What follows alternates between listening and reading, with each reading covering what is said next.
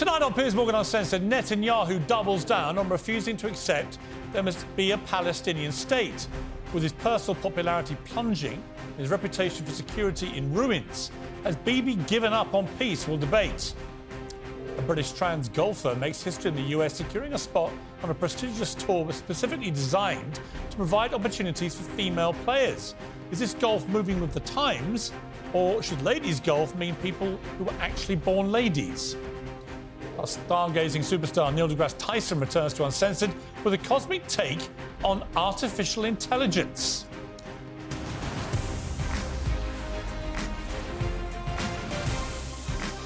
Live from the News Building in London, this is Piers Morgan Uncensored. Well, good evening from London. Good to be back in our capital city. Welcome to Piers Morgan Uncensored. There can be no meaningful and lasting peace in Israel without a two-state solution. That is surely a fundamental fact. It means both sides of this intractable conflict recognise another's right to exist. It means that Palestinians have the same rights as Israelis, enshrined in law. It douses the flames of burning resentment which rage across the Middle East and so much of the Muslim world. And in doing so, it would ultimately make Israel a safer place. But Prime Minister Benjamin Netanyahu has abandoned all pretense of a two-state solution. With increasingly incendiary rhetoric, he's made it crystal clear that he sees only one state, from the river to the sea. I clarify that in any arrangement in the foreseeable future, with an accord or without an accord, the State of Israel must have security control over the entire territory west of the Jordan River. That's a necessary condition. It clashes with the principle of sovereignty. This weekend, Netanyahu doubled down again. President Biden spoke to him for the first time in a month, emerging optimistically from the phone call to say a two-state solution is still possible, even with Netanyahu in charge. But then Netanyahu responded by posting this: "I will not compromise on full Israeli security control over all the territory west of Jordan, and this is contrary to a Palestinian state." And the hardliners in his own party are backing him to the hilt. They say that even discussing a Palestinian state is rewarding violence and putting a price on terror. But that is the textbook rhetoric of an occupying power, and it's precisely the dynamic that has radicalised Palestinians against Israel. There is no moral defence of Hamas and no justification for its barbaric attack on October the 7th. I've made that repeatedly clear. But there's also no defence of calling Palestinians human animals, for claiming there are no innocent civilians in Gaza, or for saying the common goal of all Israelis is to erase Gaza from the face of the earth. All genuine comments made by supporters of Netanyahu since the war began. Netanyahu looks increasingly like he's clinging to power and pandering to the hardliners in his cabinet to keep his job. Former Israeli Prime Minister Ehud Barak today told Netanyahu, "In the name of God, go," warning that Israel will sink in the Gaza mud for years to come if he continues to lead the country. Protesters today stormed the Israeli parliament to demand Netanyahu's government does more to secure the return of their loved ones, still held captive by the very people he vowed to eradicate. Yes, Israel must defend itself. Every country has that right and a duty. He's right about that, but he must also recognise that the war cannot go on forever. Hamas is both a proponent and a product of oppression. Without freedom and rights, more radicalisation will surely follow. One of Israel's most distinguished leaders once wrote that an open-ended, all-out war in Gaza would be hollow and self-defeating. The Hamas leaders would come out from their holes and declare victory among the ruins, he said. Who was it that wrote those words? Benjamin Netanyahu. Well, joining me first to discuss this is Israeli government spokesman Mark Regev. Mark Regev, good to see you, and a belated Happy New Year. We haven't spoken this year. A lot has happened since we last spoke. I have a simple question following Benjamin Netanyahu's rhetoric in the last few days, which is, what gives Israel the right to believe that it should exercise this kind of control over Palestinians' right to have their own state? The right of self-defense, the right of my country to live in security, the fact that we have to base peace on realities and not some sort of pipe dream. And the reality will always be, for the foreseeable future, that Israel lives in a tough neighborhood. And any peace understandings reached that don't take that into account and aren't built solidly on security and an infrastructure of security, no such peace can survive. Right, but is this open-ended then? Is this forever? is Israel's position now a totally implacable, there will never be a two-state solution? Because Benjamin Netanyahu's words certainly suggest that. So you've seen, and you know, that over the last half decade, we've seen peace break out between Israel and a series of Arab countries, the UAE, Bahrain, Morocco. You've seen talk of a peace agreement with Saudi Arabia, which the Saudis, despite the current fighting, have still said is on the table. Now, we believe as Israel moves and is accepted more and more by the Arab world, and this is ultimately a very, very positive process, that will also affect Palestinian opinion. And the sort of extremism that Hamas represents will be destroyed in this war, will be discredited, and that'll give room for moderates. And we want to see the Palestinians join the circle of peace, but a peace that is based on reality, not on pipe dreams. How many Hamas terrorists do you think you've killed? So there are a couple of hundred that we killed on our side of the border on that first terrible day of October 7th. And in the following days, immediately after that massacre, we had to take them out, those people who invaded our country and so forth. And since the operation in Gaza started, we think over 9,000 of Hamas's military fighters there, armed terrorists, we've taken out and killed. Right, so less than a quarter of Hamas's believed force of 36,000 or so, depending on which numbers you believe. But I mean, my point being, the amount of devastation, both in terms of human life that's been taken, including civilian life of women and children, over 10,000 children, it's believed, may now have been killed. If you extrapolate this to the end of Hamas, which is what your mission statement is, to eradicate Hamas, these numbers are going to get to catastrophic levels and leave nothing left in Gaza, are they? I disagree. First of all, the numbers are Hamas numbers and have to be taken with a grain of salt. Hamas would have you believe that, the overwhelming majority of people killed. With respect, so are your numbers. You don't know you've killed 9,000 Hamas terrorists. Can I tell you, when we've made a mistake with numbers, we've corrected ourselves. Yeah, but you don't know you've killed 9,500, do you? You can't. No, possibly. that is the intelligence information that we have. We think that's an accurate number. It could be more. It could be less. But people are always asking us for our numbers. If we don't provide them, people say, what are you hiding? Well, how many? These are the best numbers I can offer. Okay, but just to push you on that, if you can be that precise about the number of Hamas terrorists, you must also know how many civilians you've killed. So how many civilians do you believe you've killed? No, but it's a little more complicated. If a Hamas fighter is wearing civilian clothes, is he civilian? If he's a 17-year-old man with an AK-47, a 17-year-old boy, I should say, with an AK-47, is he a child or is he a combatant? In other words, Hamas plays with the numbers. They want you to believe that they're all children, they're all women. No, Israel does not target innocent civilians. Israel does not target Gaza's civilian population. We target Hamas.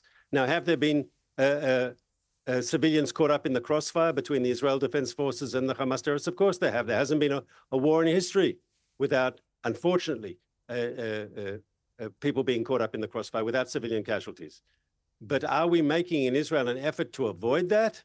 Of course we are. For us, every civilian death, that's a tragedy. But for Hamas, who deliberately uses Gaza civilians as human shields, it's not a tragedy, it's their strategy.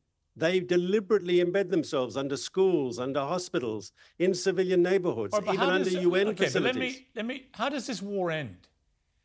Only today, you had dozens of family members of the hostages held by Hamas, still well over 100 being held, storming into a finance committee meeting in the Knesset in Jerusalem, shouting, "You won't sit here while they are dying there." So nearly half of those hostages have still not been brought back. You've only killed, by your own figures, you've killed a quarter of Hamas terrorists, so 3/4 are still there. Your mission statement is to eradicate Hamas. The infrastructure of northern Gaza has been pretty much obliterated. Similar thing is now happening in the south. So again, I just ask you, what does victory look like? How do you know when you've won this war? How does the world know? So in the northern part of the Gaza Strip, we've already destroyed Hamas's ability to organize to operate in large-scale military formations. We've destroyed their battalions. We've destroyed their brigades. you still have the odd squad or two that can cause problems, but as an organized military force, Hamas does not exist in the northern Gaza Strip. In the coming weeks, we will achieve the same victory in the center and the south. And then we'll move into a campaign of counterterrorism, of counterinsurgency, because ultimately Hamas will be defeated as a military machine and Gaza will be free of Hamas as a ruling power. And I've said this before, we simply cannot live next to this terror enclave. Just as you wouldn't want to live next to some sort of ISIS caliphate on your border, we refuse to live next to this Hamas terror state on ours. Ehud Barak, who ran Israel, says for around 3 months now, Prime Minister Benjamin Netanyahu has prevented discussion of the day after in the inner cabinet. This is unconscionable. The IDF cannot optimise the probability of winning when there is no defined political goal. In the absence of a realistic goal, we'll end up mired in the Gaza quagmire, fighting simultaneously in Lebanon and in the West Bank, eroding the American backing, endangering the Abraham Accords and the peace agreements with Egypt and with Jordan.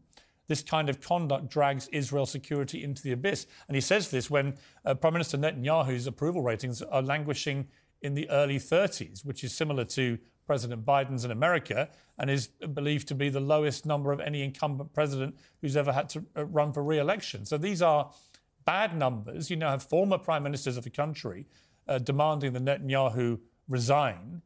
I suppose the obvious question is, why hasn't he? I mean, would it not be easier for everybody if he stepped aside now and let somebody new come in and try to guide this to a conclusion which can actually work? You know, it's interesting because I'm familiar with the polls that you cite and others. But the truth is as following. If you ask Israelis, do you support the war aims as articulated by the Israeli government, which is to have Hamas's military machine destroyed, to bring all the hostages home, and to destroy this Hamas-ruled enclave on our south, to destroy their political rule, you get overwhelming support from left to right to center. 80-90% of Israelis. I heard today the leaders of the Israeli Labour Party, they propose no confidence in the government over economic issues, but they don't propose no confidence on the waging of the war and the war aims. On the contrary, Israeli society is united that Hamas must be destroyed as a political and military force. And you can understand why, because when Hamas crossed the border on October 7th and started killing us, they didn't ask us if we supported Netanyahu or we opposed him, if we're left or right, if we're religious or secular, if we supported judicial reform or opposed judicial reform. Hamas just killed everyone they found. And I think for Israelis, we have our passionate debates in this country, just as you have in Britain and people have in democracies around the world. Of course, we have our passionate political debates. But ultimately, I think October 7th was a moment when Israelis understood, we have enemies, and there are people, young soldiers now fighting in Gaza against Hamas. Some of them are left-wing, some of them are right-wing. There are different political opinions, but we understand as a country we have to get this done. Hamas must be destroyed. It must be removed from power, and we must do everything that we can to get the hostages home. You always get sent out, Mr. Regev, to defend Israel, and you do so every time, and I give you credit for that. Benjamin Netanyahu, despite repeated requests from this programme to do another interview, I interviewed him in March, nothing, hasn't given a single interview to a non-American television network. Is it not time that he answers some tough questions himself? Well, he's answering tough questions every week to the Israeli media, which is just as tough as the British media or the American media. He's been doing these regular press conferences and answering journalist questions. But ultimately, I mean, he's focused today on winning the war. And I see him go in and out of war cabinet meetings. And this is the big picture, because ultimately it's important that people understand what Israel's doing and why we're doing it. No, I understand that. But he has given a number of interviews. The most important thing is to win. Yeah, but he's given interviews. The most important thing is to win. He's found time to give interviews to American media. I think he should give one to European media. I would just like to once again, given that you do come on every time that we ask you, and I give you credit again for doing that, if you could just pass on that request, and I think you should. I promise to pass on the request, sir. Thank you. Good to talk to you, Mark Regev. I appreciate it. Uncensored next. Is there any hope left then for a two-state solution with Benjamin Netanyahu in charge? Mustafa Barghouti and Douglas Murray return to debate that next.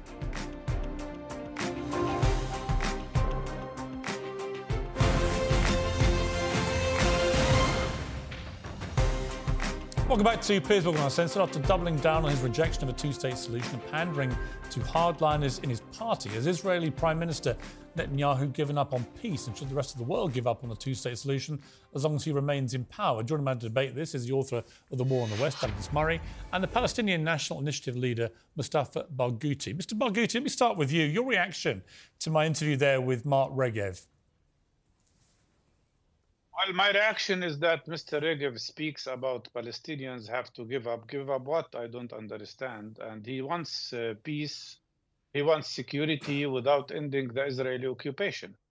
He ignores the basic facts, which is that Israel has conducted ethnic cleansing against 70% of the Palestinian people, forcing them to become refugees, and is depriving them from coming home for all these 75 years. Second, is ignoring that Israel is conducting the longest occupation in modern history, 56 years of occupation of West Bank and Gaza. He's ignoring the fact that we are all suppressed by Israel, not only in Gaza, but also in the West Bank. We are being killed in the West Bank. We are being killed in the Gaza Strip. He speaks about that the numbers of victims is incorrect. This is very silly, because I think the health ministry has issued the names of everybody that is killed with their ID numbers and their age and everything. So unfortunately, what we've heard is the same thing that Israel has been doing for all the last 75 years, repeating the same thing and expecting different results. A very wise Jewish man by the name of Albert Einstein said something very wise. He said, it is insanity to keep repeating the same thing and expect different results. Well, actually, Actually, I can tell you he didn't actually say that, but it's a quote often ascribed to him. But the point is there. Douglas Murray. But the point is correct. Okay, I'll take the point. There's no record of him ever actually saying it. Let me ask you, Douglas, about this. You and I debated this a lot. You have a very firm position, completely behind Israel, which I completely understand. Does anything that's going on now in terms of the withdrawal of so much support now from allies of Israel, does any of it give you pause for thought about how this actually ends? Because I'm not sure the Israeli government knows how this ends, and that concerns me. Well, I think the Israeli government knows better than most people, certainly most pundits, about how it might end. I think that there are several things I have to say in reply to Mr. Barghouti, by the way. First of all, when I was on this show last with Mr. Barghouti, he said that he hadn't said something he said, and we actually had to issue a confirmation on the programme subsequently that he had in fact said the words that he had denied saying, but that had come out of his mouth praising the so-called martyrs. Let me say two other things. Firstly, on the question of the West Bank, frankly, in Israel, there are very few people in Israel who believe that even if you can have a two-state solution, now is a good time to talk about it. I was in the Knesset, the parliament, earlier today, and among other people saw the head of the left-wing opposition, Mr. Lapid. He doesn't believe this is a time to speak about a two-state solution. Why? Because if you gave a state to the Palestinians, and don't forget, Israel did give a state to the Palestinians in 2005 in the Gaza, and look what we got from it. The world got its money ransacked, the Hamas leaders making themselves fantastically rich and then sending rockets into Israel. So the first thing is, even the most left-wing figures in Israeli politics don't think this is a good time to talk about the two-state solution because, among other things, it would suggest that there was a reward for the terrorists of October the 7th, and the reward for the actions of that day was to double down on giving the Palestinians yet another state. The second thing that has to be said about that, if I may, is that on the subject of the West Bank, if you go to the West Bank, as I was again the other night, and if you stand in the hills overlooking Israel, you will see from those hills the lights of Tel Aviv, the city I'm standing in at the moment. You will see the lights of Haifa, and you'll see the lights of Ben Gurion Airport. Now, knowing what Israel knows about what Hamas did with the Gaza, making it into a military infrastructure and firing rockets at southern and central Israel, why on earth would the Israelis give another piece of territory which they didn't have security over in the West Bank to another Palestinian faction, which would have the ability to fire similar rockets at every single part of Israel? And I need to add one other thing, quickly. On the subject of the Palestinian Authority, many people outside Israel seem to think that the Palestinian Authority is, as it were, the peaceable wing of Hamas, or is the sort of Sinn Féin to Hamas's IRA. That is not the case. The Palestinian Authority, as well as being a deeply corrupt entity, which I don't need to tell Mr. Barghouti about, he knows well about that, as well as being a deeply corrupt entity, the Palestinian Authority that is funded by the Israelis, as well as the Europeans, the British and the rest of the international community, pays salaries to terrorists. It pays salaries to the people who kill people in Israel. And that is something absolutely impossible to make peace with. I just heard Mr. Barghouti use the word disgusting, so Mr. Barghouti, over to you. It is disgusting. It is disgusting. Mr. Morgan, I think you have to be fair. You can't bring Mark Regev and give him like 10 or 15 minutes and then bring another pro-Israeli and make him share the time with me. You have to be fair in giving me enough time, because what we've just heard is absolutely rubbish. Absolutely rubbish. Just repeating Israeli propaganda, just repeating faults, and I don't agree with him that he has verified what I said. I don't agree with him totally. And he is repeating the same aggressive and fascist speech. They don't want two states. What do they want to do with the 7 million people? 7 million Palestinians live on the land of historic Palestine, equal to the number of Jewish people. What is the solution? They don't want two-state solution? Fine, let's have one democratic state with equal rights for everybody. But no, Netanyahu and his fascist government, he has fascists in his government. He has Smotrich and Ben-Gvir, who call themselves fascist. These people don't want to see a two-state solution, don't want to see one democratic state. So their solution is exactly what they are trying to do in Gaza now, which is genocide and ethnic cleansing. Genocide. It is genocide what's happening, because we are talking about 32,000 Palestinian people killed, including those under the rubble, and 64,000 people injured, 63,000 people injured. That is 4% of the population. If that had happened in the United States of America, you would be talking about 12 million people killed or injured. Is that acceptable? Okay. Is it not that Israel is occupying the West Bank? Isn't the United States of America saying that there is occupation? Okay, the Mr. international law says there is occupation. I hear you. I'm going to go back to Douglas. So Ephraim Mervis, the UK's chief rabbi, has said that using the word genocide to describe Israel's actions in Gaza is an increasingly frequent, disingenuous misappropriation of the term. He said the use of the term was a moral inversion which undermines the memory of the worst crimes in human history and designed to tear open the still gaping wounds of the Holocaust. Douglas, we can't hear you. I don't know if you can hear me, but we can't hear you. There might be a sound. Douglas, I got you back, I think. Okay. Let me just say, can you hear me now, Piers? Yes, I can hear you. Can you hear me now? Let me just quickly say this about the genocide thing. Of course that's the case. Mr. Barghouti likes to throw around the word fascist. Fine, I'll throw it back at you, Mr. Barghouti. Not just a fascist, but an apologist for terrorists. Fine. We can all throw around slurs at each other. But more important is the fact that you said that I had told lies. Unlike you, I don't tell lies. I'll tell you why. I'll tell you why. Unlike you, I don't speak out of two sides of my mouth. I'm speaking out of one side of my mouth, and it's direct at you. So let me just correct what you just said. You said what I said were lies. Unfortunately for you, I have here with me the amended Palestinian Prisoners Law of 2004. Now, Mahmoud Abbas, who now runs the Palestinian Authority, signed this into law. This means that, and I'm quoting Article 2 here, prisoners, anyone incarcerated in the occupation's prisons for his participation in the struggle against the occupation will be given a salary by the let me finish my point. Will be given a salary by the Palestinian Authority. Oh, you think they're freedom fighters? Well, let me tell you another couple of things then. Because everyone watching pays their taxes, and some of their taxes go to the Palestinian Authority. Here's the budget, the Palestinian Authority in 2018. This is the PA's own budget, Mr. Barghouti, so don't lie about that.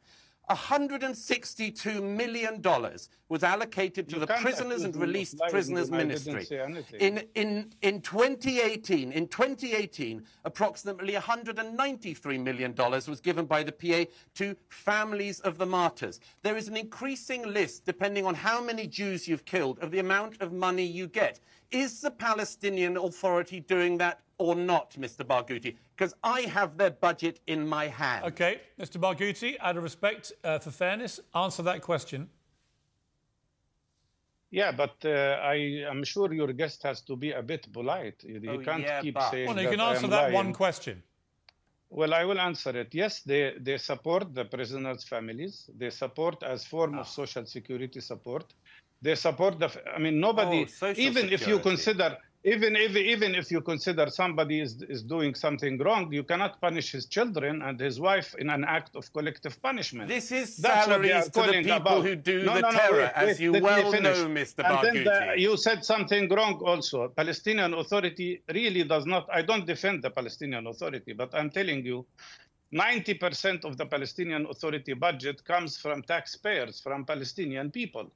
And only 10% comes from the Israeli government. No.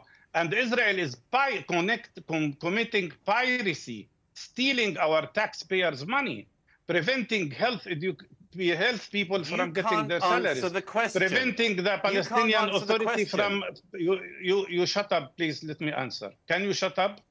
Don't interrupt me, please.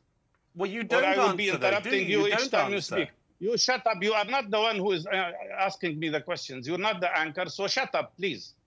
And let me answer. I am saying what you are trying to do here is to mislead the discussion. The main discussion here is there Israeli occupation of Palestinian land or not? If people are occupied, what does international law says? International law says that people who are under occupation have the right to struggle against their occupiers using all forms. Doesn't. No, that's what the UN says. You can't deviate the discussion. And the main fact here is that the problem we have is that Israel is occupying Palestinian land, and Israel is oppressing Palestinian people. Since 1967, Israel conducted 1 million arrests against the 7 million people who are living there. How could this be acceptable? Okay, what we see here is the worst and most difficult occupation. Just to be clear, I am the anchor. I am the anchor, and I'm now going to Douglas respond to that. Douglas. Two things. First of all, Mr. Barghouti talks about the Israelis not wanting let Mr. Murray speak, please. Mr. Barghouti doesn't want to. Mr.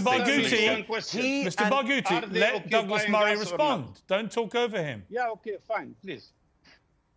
Mr. Barghouti doesn't want a two-state solution because he doesn't want a Jewish state. He wants the river to the sea to be a Palestinian state, ruled by him and his corrupt friends. But secondly, he cannot answer the question I've put to him repeatedly. This is the PA budget. It rewards terrorism. And let me just finish, Mr. Barghouti, since I allowed you that right in the end.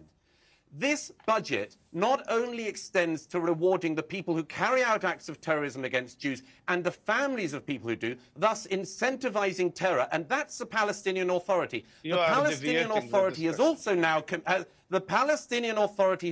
now committed to pay salaries to the fighters and the terrorists of Hamas from October the 7th and their families. So tell me, please, Piers, or Mr. Barghouti, where is the good negotiating partner on the Palestinian side here exactly? Well, I tell you what I'm going to do. I'm going to wrap this by saying this. I don't think there is a good negotiating party on either side. I don't think you can possibly have peace with Hamas still in place. I don't think we're going to achieve peace with Benjamin Netanyahu in charge of Israel and his hardline right-wing cabinet. So if you want my honest view, I think we need a completely clean broom of leadership, and that's the only way this is ever going to get resolved. But I appreciate you both for coming on together and debating it passionately. Thank you both for your time, Mr. Barghouti, Mr. Murray. I appreciate it. Uncensored next, a new rising star in women's golf, who once again, you guessed it, used to be a biological man. My pack takes a swing at that in a moment.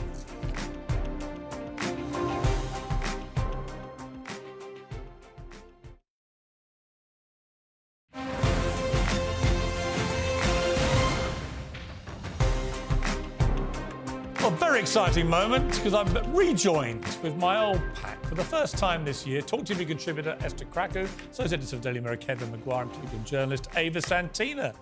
Have you missed me? Yeah. Don't lie. We're going to start, just to promote something that's coming up, we're going to show a little bit of a great interview I've done with the astrophysicist Neil deGrasse Tyson. Did it in New York last week. He's one of the great minds of the world, talking specifically about AI. That will all be available on our Piers Morgan Uncensored YouTube channel. Well worth a watch. It's about 35, 40 minutes, I think. And we're going to show a little bit of it after the pack to give you a flavour, but well worth watching that later. Right, let's start with Keir Starmer, who's clearly in the box seat now to get re-elected unless something extraordinary happens, which he might well do. He's issued a woke warning, vowed to back woke charities as he waded into culture wars. He's been on about this for a while, Kevin, saying he thinks this woke stuff is all culture war stuff. Your thoughts? Look, he's backed the National Trust and the RNLI, the lifeboat charity, two of the most trusted bodies in Britain. I think it's a no-brainer from him, because most people think the cost of living, what's happening to the health service, public services, law and disorder, they're all more important issues. He said very little about this in the past. He's run away from it, but he's all of a sudden seen an opportunity, because I think people are fed up with divisions and particularly attacks on... Look, they're also the fed National up. Trust has got 5 million peer members. Esther, they're also fed up with the woke nonsense. Well, yes, and I think the thing and is... trying to categorise it all as kind of insignificant... Culture war stuff, I think does it a disservice. That's what's been going on. Well, this is the thing. I think he shouldn't have said anything, actually, because he's picking a battle he cannot win.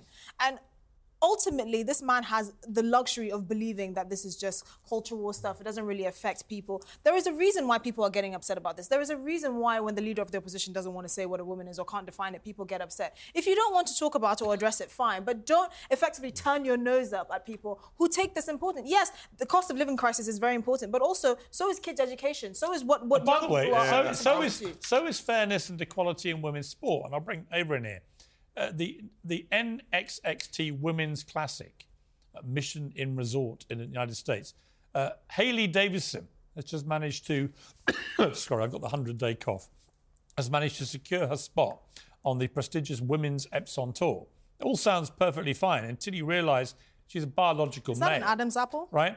And I want to play a clip from Caitlyn Jenner, who used to be Bruce Jenner, who won the Olympic gold decathlon and plays a lot of golf. This is what Caitlyn said to me about this. I play a lot of golf. Yeah. And at our club, I mean, I play with the women a lot. By the way, Piers, the women are a lot more fun to play with than the men, but the conversation's much better. But they always ask, say, hey, we've got a tournament coming up. Yeah, we've got a tournament coming up. You want to play with us? And, when I'm there, I say, oh, well, that would be fun. But then I never show up. Why? Because it's just, honestly, I would never want to take a trophy away from one of the other. I love the ladies at our club. They're wonderful. I wouldn't want to I can outdrive them by 100 yards. My arms are longer. I'm 6'1", so it just wouldn't be fair.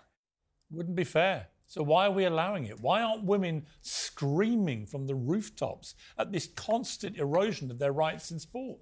Which Keir Starmer would doubtless categorise as culture wars. I feel sorry for this golf player because Why? I think that she's been put into a tricky position where she is clearly excellent at the sport and that she has not been accommodated. So she's not able because to play she has an unfair physical advantage of the kind Caitlyn Jenner just perfectly articulated. Here's a picture of this transgender golfer. Let's be a little bit careful about Caitlyn Jenner because... Against the second and third who are biological women. Let's be a bit careful because Caitlyn Jenner, I mean, as a big fan of Keeping Up with the Kardashians, and I've watched all of it, she does have some ingrained misogyny, as we used to see with Bruce. And actually, she stands up for women's rights more than many women. Look, I'm a big believer in women's rights, but I will agree with you on Keir Starmer. I will agree with you on Keir Starmer. So this big speech today that he gave on culture war, I thought it was very fluffy. I thought it was a bit weak. It didn't really have any substance to it.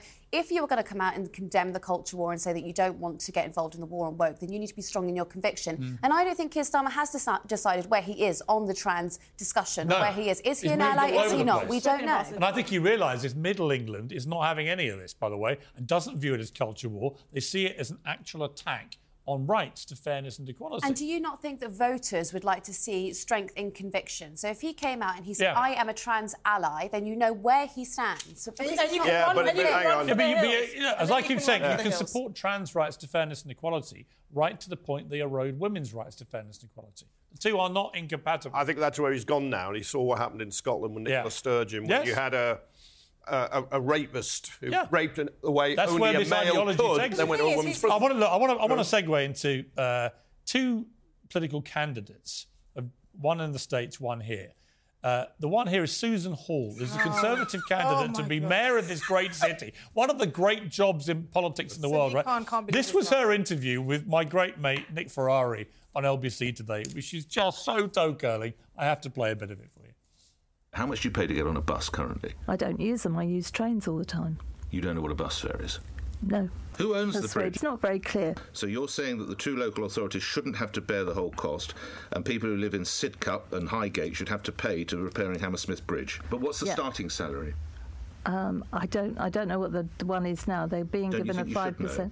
Oh, I probably should know what nurses earn and teachers earn. It's £36,000. You did initially think the 2020 election was stolen? No, I did. I never intended to go into this sort of level of politics. If not, I probably would not have had a Twitter account. I mean, it just went on and on honestly, and on. That was kind. That was kind. Yeah. There was a bit where she was asked whether Sadiq Khan is right to try and give young people in London visa waivers to work in Europe. Well, it was a moronic answer. You should say, no, we want to keep our talented young people. She doesn't even know which council is in charge of the Hammersmith Bridge. Sadiq Khan, Hammersmith and Fulham. Honestly, Sadiq Khan... thought it was two councils. Sadiq Khan cannot... But serious point, though. Yeah. I mean, look, you're a Conservative. How have the Tories come up with this absolute clod as their candidate? If I'm Sadiq Khan, I'm rubbing my hands. Yeah, what talented person would want to join the Conservative Party right now? Look at the caliber of the government. I'd vote for you over her. Well, they don't pay enough. I'm sorry. I'll vote enthusiastically for Sadiq Khan. And Esther. But if he and Esther, but if he was going to construct an opponent to beat, it would be Susan Hall. Exactly. Because she's in charge, or would be in charge of transport. She would be in charge. Hadn't got a clue. Of the didn't know what police get paid, didn't know what a bus fare was, doesn't know who runs the bridges. She didn't have a Scooby-Doo.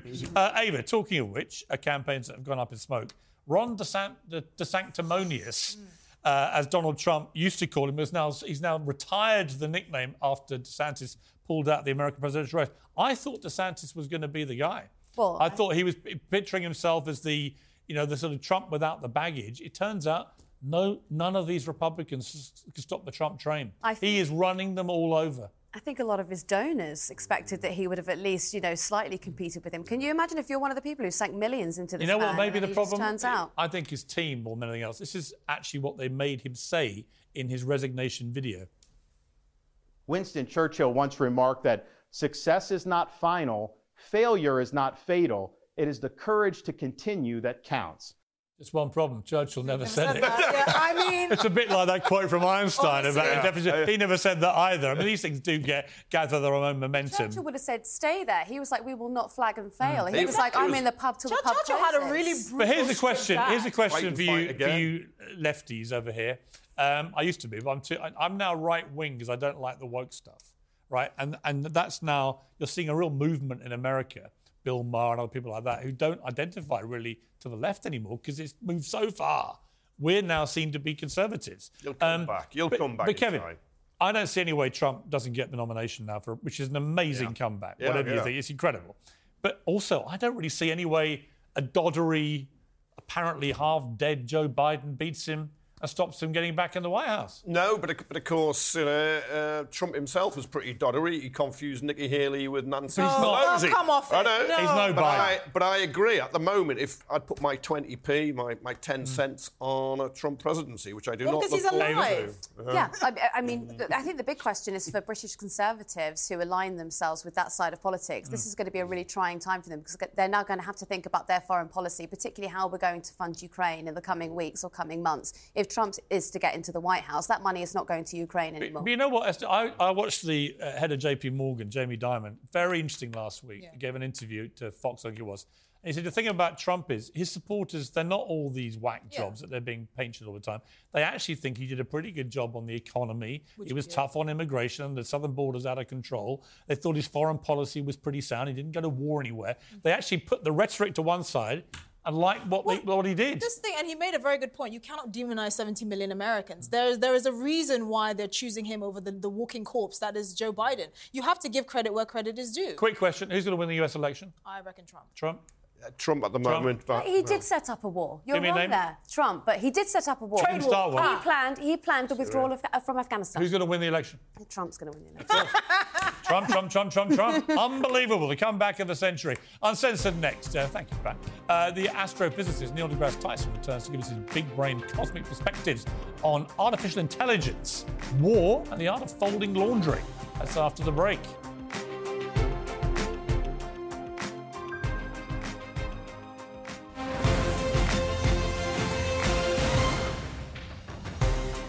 Welcome back to Uncensored. Astrophysicist Neil deGrasse Tyson's one of the planet's brightest boffins when it comes to looking out at the night sky and making sense of it all. In his new book, Starry Messengers, however, deGrasse Tyson sets himself a new challenge, taking a cosmic perspective on problems and issues facing human civilization here on Earth. I sat down with him to find out more. Great to see you. Yeah, thanks for here on your side of the pond. Yes. You've got another brilliant book out, Starry Messenger. Cosmic perspectives on civilization. Yeah. As always, I have to ask you at the top. Just released in paperback, just right. a week ago. I think I talked to you when the hardback came out. Just in a nutshell, for those who haven't read this or any of your stuff, what is the simple, normal person's version of what this is about? Things look different from a cosmic perspective. And I think I quote Apollo 14 astronaut Edgar Mitchell in this book. He looked back and he said, "You develop an instant global consciousness, a people orientation, an intense dissatisfaction with the state of the world, and a compulsion to do something about it. From out there on the moon, international politics looks so petty. You want to grab a politician by the scruff of the neck and drag him 250,000 miles out and say, 'Look at that, you son of a bitch.'" Can I say that? Absolutely. This is uncensored, This is uncensored. You just did.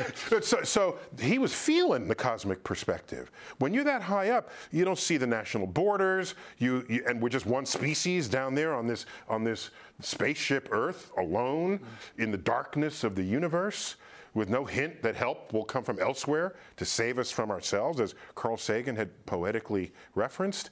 And so you're changed. And so what I attempt in this book is to take places where we have arguments over holiday dinners when the uncles and cousins and aunts come in and say, what would that look like from a cosmic perspective? And half of those arguments evaporate in that instant. Because, like, what are you fighting about? Like, really? Can't you see why we are more the same than different? You don't see that because our tribal urges will pick every little thing that you can possibly say is different. Is your skin differently reflective of sunlight than mine? Well, let's make a big deal of that. Do you worship different gods or no gods or any? Let's make a big deal of that. Oh, you sleep with this person and this instead of that person of our own species. Let's make a big deal of that. Why are we so flawed human beings? I think that feature mattered to our survival 100,000 years ago. Why? 50,000 years ago.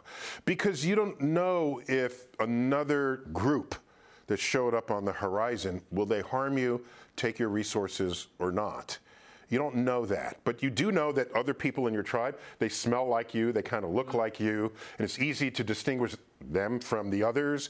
So that may have had survival value 50, 100,000 years ago. Today, when we have civilization and society and our intellect to know and understand our DNA, it's quite, I don't want to call it childish. Well, yeah, okay, I'm going to say it. This tribalism in the world feels childish to me. It's what would an alien say? They come say, "Oh, you're all the same species?" You say, "Yeah, okay." And you're fighting for these reasons, but you're the same species, right? What are you doing? Why? And then they'll run home and report there's no sign of intelligent life on Earth. Just saying. I did the last, like I mentioned to you before in a previous interview, I did the last television interview with Professor Stephen Hawking. And it was a fascinating insight into that remarkable brain that he had. But one question really stuck with me and one answer did. I said to him, what is, in your estimation, the biggest threat to mankind? And he said when artificial intelligence learns to self-design. Just consider that right now, AI is basically everywhere. There's no tech company that isn't fully exploiting the value of AI to their business model. In my field, which is not even a corporate entity, it's just science. In my field, astrophysics, we've been using AI at any possible point that it could advance us. We use it, and we've been using it for decades. Why aren't you terrified of it? Because you're very positive about AI. Okay, there are people who will read you the riot act about the future of AI, and many of them are deep in the field. So I'm not here to undo their concerns. All I will tell you is AI in its sort of restricted form, where I have a task, I don't want to do it. Let a machine do it, and let's teach it and have it machine learn what it is I need it to do and have it do it. That's kind of how AI has manifested in society. Why do you not fear that AI can become genuinely sentient and start making decisions completely on its own? Yeah, it depends. You can make a decision, but how much power are you going to grant it? All right? I mean, look, I don't want to put words in your mouth here, and I certainly don't compare my brain to yours. However, my simple mind, my simple mind says to me that as with the internet, as with all great new innovations, but particularly with AI, given its enormous power, I can absolutely see all the positives, especially in science, in medicine, all these things. And there's an existential risk on the other side of that. How are you not as scared as I am about that? Yeah, so I think any technological advance has always had a dark side in the hands of nefarious actors. So yes, AI poses an existential risk. So too did nuclear weapons, right? So too do weapons in general, all right? And so I was on a board that served the Pentagon, a defense innovation board it was, and we confronted this issue with AI in the military. And we arrived at the conclusion that if a kill decision has to be made, a human being needs to be in that loop. You cannot have AI make that decision without a human being participating in it.